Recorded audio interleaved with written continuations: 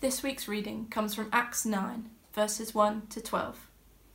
Saul's conversion. Meanwhile, Saul was still breathing out murderous threats against the Lord's disciples. He went to the high priest and asked him for letters to the synagogues in Damascus, so that if he found any there who belonged to the way, whether men or women, he might take them as prisoners to Jerusalem. As he neared Damascus on his journey, suddenly a light from heaven flashed around him. He fell to the ground and heard a voice say to him, "Saul, Saul, why do you persecute me?" "Who are you, Lord?" Saul asked. "I am Jesus, whom you are persecuting," he replied. "Now get up and go into the city, and you will be told what you must do." The men travelling with Saul stood there speechless. They heard the sound, but did not see anyone. Saul got up from the ground, but when he opened his eyes, he could see nothing. So they led him by the hand into Damascus. For 3 days he was blind, and did not eat or drink anything. In Damascus there was a disciple named Ananias. The Lord called to him in a vision, "Ananias." "Yes, Lord," he answered. The Lord told him, "Go to the house of Judas on Straight Street, and ask for a man from Tarsus named Saul, for he is praying. In a vision he has seen a man named Ananias come and place his hands on him to restore his sight." This is the word of the Lord. Well, good morning everybody. Big welcome. It's great to be with you this morning. If you don't normally join us here, my name's Stuart and I'm one of the associate vicars here. And this morning we're going to be continuing in our little mini-series after Easter entitled Meeting the Risen Lord. We're going to be looking at Acts chapter 9 and Saul and his encounter on the Damascus Road. But why don't we pray before we dive in. Lord, we thank you for your word. We thank you for your presence with us this morning. And we pray that as we look at this passage together, that you would speak to us, you would strengthen us and encourage us, and we would hear everything you have for us this morning. Amen. Wonderful. Well, I thought I'd start with a little bit of a fact. I wonder whether you know or you've heard before that Muslims sometimes refer to Christians as people of the book. It's actually a term that originates in the Quran, where it's used several times to refer to both Christians and Jews. People of the book, people who have the scriptures and reverence them and live by them. Well, where am I going with that? Well, today we're looking at Saul, this character we find in Acts chapter 9. And he could most certainly have been described as a person of the book. We're told elsewhere in the New Testament that before his conversion, Saul was a Hebrew of Hebrews and a Pharisee of Pharisees. He had dedicated his entire life to the study of the scriptures and to promoting strict adherence to its teachings and its laws. He was a person of the book. And of course, we as Christians are too proudly people of the book. We believe and we've found that God has spoken in these pages. We found it to be reliable and true and a way to life. But as we look at Saul this morning and as we go through life, sometimes we might ask the question, especially in situations we see around us where we'd love for God to speak or to intervene or to do something. We might ask the question, are we more, as Christians, are we more than just a people of the book? Is there more to our faith than records of what God has done in the past, records of what God has said in the past? Or is the God we worship and follow still active, still at work, still speaking? Well, I want us to look at this passage, and I want to draw out 3 little things. But the first and major thing I want to draw out from this passage is probably the most obvious of all the points, but it's still really worth dwelling on. So my first point this morning is this.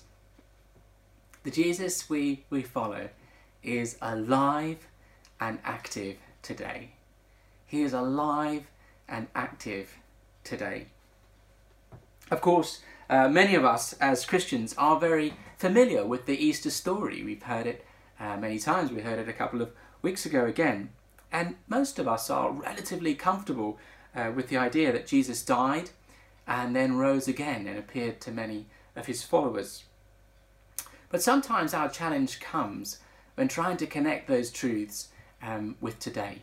What does it mean for today? And if we're not careful, for many of us, Jesus can easily become a figure largely confined to the past. We love him, we adore him, we follow him, but largely he's become, or can become for us, someone who did something for us, and not so much an active figure in our lives. But one of the key messages in the book of Acts is that this Jesus who rose again, this Jesus who ascended, has not disappeared. He is still active in his world, among his people, calling people to himself. And this passage, this story from the book of Acts, the story of the early church, is one of the most striking examples of the living and active Jesus. Saul, which is his Hebrew name, so that's a fun fact. Many people think he changed his name to Paul later, but actually Paul is just his name in Greek. So Saul, who is otherwise known as Paul.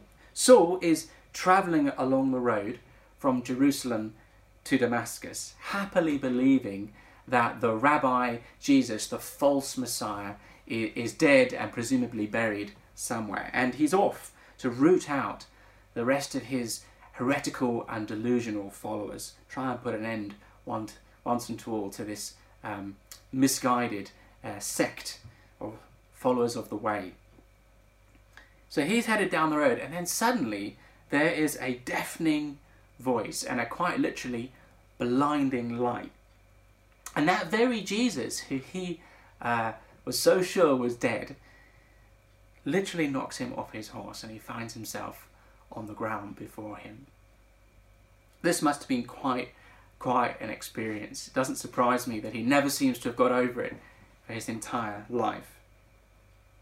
When I was much younger, when I was in a youth group, I remember once going on a youth camp, and one of the older guys in the coming with us, who was sleeping in our dorm, he was terrorising all of us in the room. He was going around telling us all how he was going to play pranks on us in the night. He was going to put toothpaste on our eyebrows. He was going to put our hands in warm water. All these kind of shenanigans.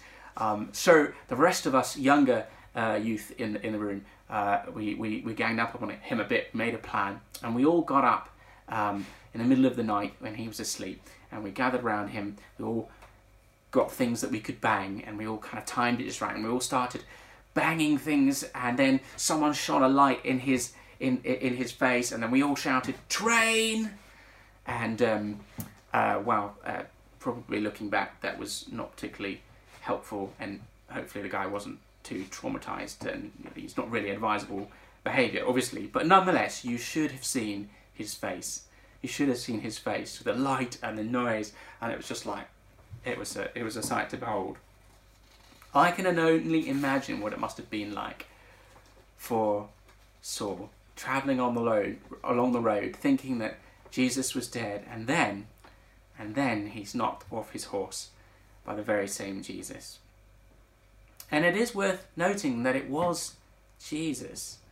As Saul falls to the ground, he cries out, "Who is it? Who are you? Who are you, Lord?" And he might have been expecting a number of answers. He might have expected it to be an angel. He might have expected it to be a God calling to him, or the Holy Spirit. But the voice that addresses him identifies himself as Jesus. "I am Jesus, whom you are persecuting." As Paul found out that day, this Jesus was not just a figure of the past, and not just a belief of the Christians, but he is alive and active in his world. And that simple truth shown to us here in this chapter, it has kind of implications that unfold in every direction. What does it mean if Jesus is not only alive but at work in his world? The one we read about, hear about, it is still at work and teaching and moving. So many directions that we could take that. But I just want to draw out two implications from our passage directly. Two things, the implication of the risen Jesus who's active in the world, that will hopefully encourage and challenge us. And the first one is this: the risen Jesus can break into any life. The risen Jesus can break into any life. This is not simply a story of Saul hearing the good news about Jesus and then turning to him or responding to him. There are many stories like that in the book of Acts. Many people who hear the good news of Jesus and then turn to him. But this is just not one of those. In fact, we're told that Saul already knew the gospel. We see in chapter 7, for example, that he had heard what Christians believe, as he had overheard the martyr Stephen's final speech before he was involved in stoning him. So Saul had heard what Christians claimed. They had heard the claim that Jesus was the Messiah sent from God. He'd heard that he had died, not just accidentally, but intentionally for us, for our sins and for our salvation. And he had heard the claim that he had risen again. And yet, despite having heard all of this, Saul was still on a mission to exterminate the followers of Jesus and the church. Later on in life, Paul would write, "Christ Jesus came into the world to save sinners, of whom I am the worst." Of whom I am the worst. And I don't think that he was being melodramatic when he said that. I think he was simply remembering this period in his life. And it is hard to think of someone more consciously resistant to the gospel than the young Saul here on the road to Damascus to root out and possibly even put to death the followers of Jesus. But here's the thing, despite all of Saul's hard-heartedness, the risen Jesus had other plans. The risen Jesus had other ideas. He wanted Paul on his team. Later on, God says to Ananias, "This man is my chosen instrument to proclaim my name." This man is my chosen instrument. What we witness here on the Damascus Road is a divine inbreaking into a life. The Lord Jesus sovereignly annexing a life for himself and for his kingdom. And what an encouragement this is for us. What a great reminder that no one, absolutely no one, is outside of the reach of God. It doesn't matter how far away, how hard-hearted they are, how many times they've heard the gospel and ignored it or even scorned it. No one is beyond the call of the risen Jesus. As Karl Barth, the theologian, once wrote, "It is quite true that a person must open the door of their heart to Jesus. But another thing also remains quite unreservedly true, that the risen Jesus passes through locked doors." The Jesus of Scripture, the one we read about, is alive and active today. And that means that he can break into any life. What an encouragement that is. As we go about our days, as we share God's word with people, tell friends and family the good news and the hope that we have, let's be reminded that more is happening than just the sharing of truths or the opening of a book.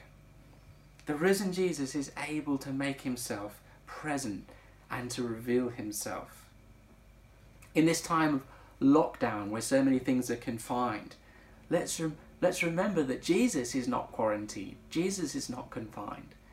The risen Jesus who sits at the right hand of the Father, is able to make himself present by his Spirit and able to break into any lives. Let's be encouraged to pray earnestly afresh that he would be revealing himself across our nation, to our friends, to our family, to our neighbours, however hostile or dismissive they've been in the past. Jesus is able to break into any life. So that's the first thing I wanted to highlight. The second implication of the fact that Jesus is alive and active is this: the risen Jesus can transform any life. The risen Jesus can transform any life. The young Saul that we are introduced to here is not a nice man. He is not a nice man at all. He appears to be a man consumed by hatred and bitterness. He's out for blood. We're told at the beginning of our passage that he is so overflowing with anger that he's breathing out murderous threats. I just imagine him walking along, unable to contain himself, just mumbling with kind of anger and vengeance. And yet, this is the very same man who later penned one of the most extraordinary and kind passages in all of Scripture, read at almost every wedding that I've ever been to, the famous 1 Corinthians chapter 13. And I'm just going to read us a little extract from that. The later Saul would write this: "Love is patient, love is kind. It does not envy, it does not boast, it is not proud, it does not dishonour others. It is not self-seeking, it is not easily angered, it keeps no record of wrongs. Love does not delight in evil, but rejoices with the truth. It always protects, always trusts, always hopes, always perseveres." This is the same man that we're told later in Acts the elders of the Ephesian church wept over when he told them he had to leave. I once sat next to a classics professor who had come on an Alpha course, and on the first evening I sat next to him and I asked him, what is it that's brought you along here? What's made you interested in Christianity? And he said that it was Paul. He was fascinated by reading and studying the letters of Paul. This is what he said to me. He said, "Paul has the leadership ability of Alexander the Great. He has the mind of Aristotle. But what I really can't get over is that he also has the soft heart of a father." He has the soft heart of a father. This is a transformed man. This is a transformed life. Through this encounter and through pouring out his Holy Spirit, Jesus hasn't just claimed this man, hasn't just claimed this life. He changes it forever. The worst enemy the church had known became its greatest servant. And I want us to hear this morning that Jesus is still doing this kind of life transforming today. Throughout his earthly ministry, we see him doing this, calling people to himself. But they're not just calling them, but turning their lives around 180 degrees and bringing new life to them. We see Peter the fisherman given a new purpose. We see Zacchaeus the tax collector given a new freedom and generosity. We see the Samaritan woman receiving a radical new dignity. We see Nicodemus, the religious expert, finds new spiritual life and understanding when he encounters Jesus. And Jesus is still doing this today. And if Jesus can change someone like Saul, he can change anyone. He can change you, he can change me. I have friends who Jesus has set free from life-controlling gambling addictions. I have friends who've been set free from substance abuse. People have been set free from uncontrollable anger. Some of them are even church leaders now. I've seen Jesus set people free from consuming unforgiveness, crippling worry about life or about money. I've seen him restore friendships and relationships. I wonder, what is it that we need to bring to him today? What is it that we need to bring to him in our life at this moment? This week, in one of my allotted hours of exercise, I was walking through town and I saw a big banner, and it said, "This dental practice is still accepting new patients." And I thought to myself, I wonder what Jesus would have up if he had a poster. I think he'd say this: "The risen Jesus is still accepting new disciples." Jesus is still accepting new disciples. The Jesus we read about and the Jesus we follow is not dead, but alive. And not just alive, but active. He is at work in this world, in his church, and in our lives. And what wonderful news that is to be reminded of him. We see today that he is powerful to break into any life. Let's be praying, let's be seeking him to do that. But we also see that he is still taking on disciples, still transforming lives. And he invites us today to come afresh and lay our lives before him. To say, "Lord, I don't just want to read about you, but I want to know your power in my life. Lead me and transform my life. Give me new freedom and new purpose." Jesus is alive and active, and he loves to transform lives. Will we hand ourselves over to him afresh today? Let me pray for us as we finish there.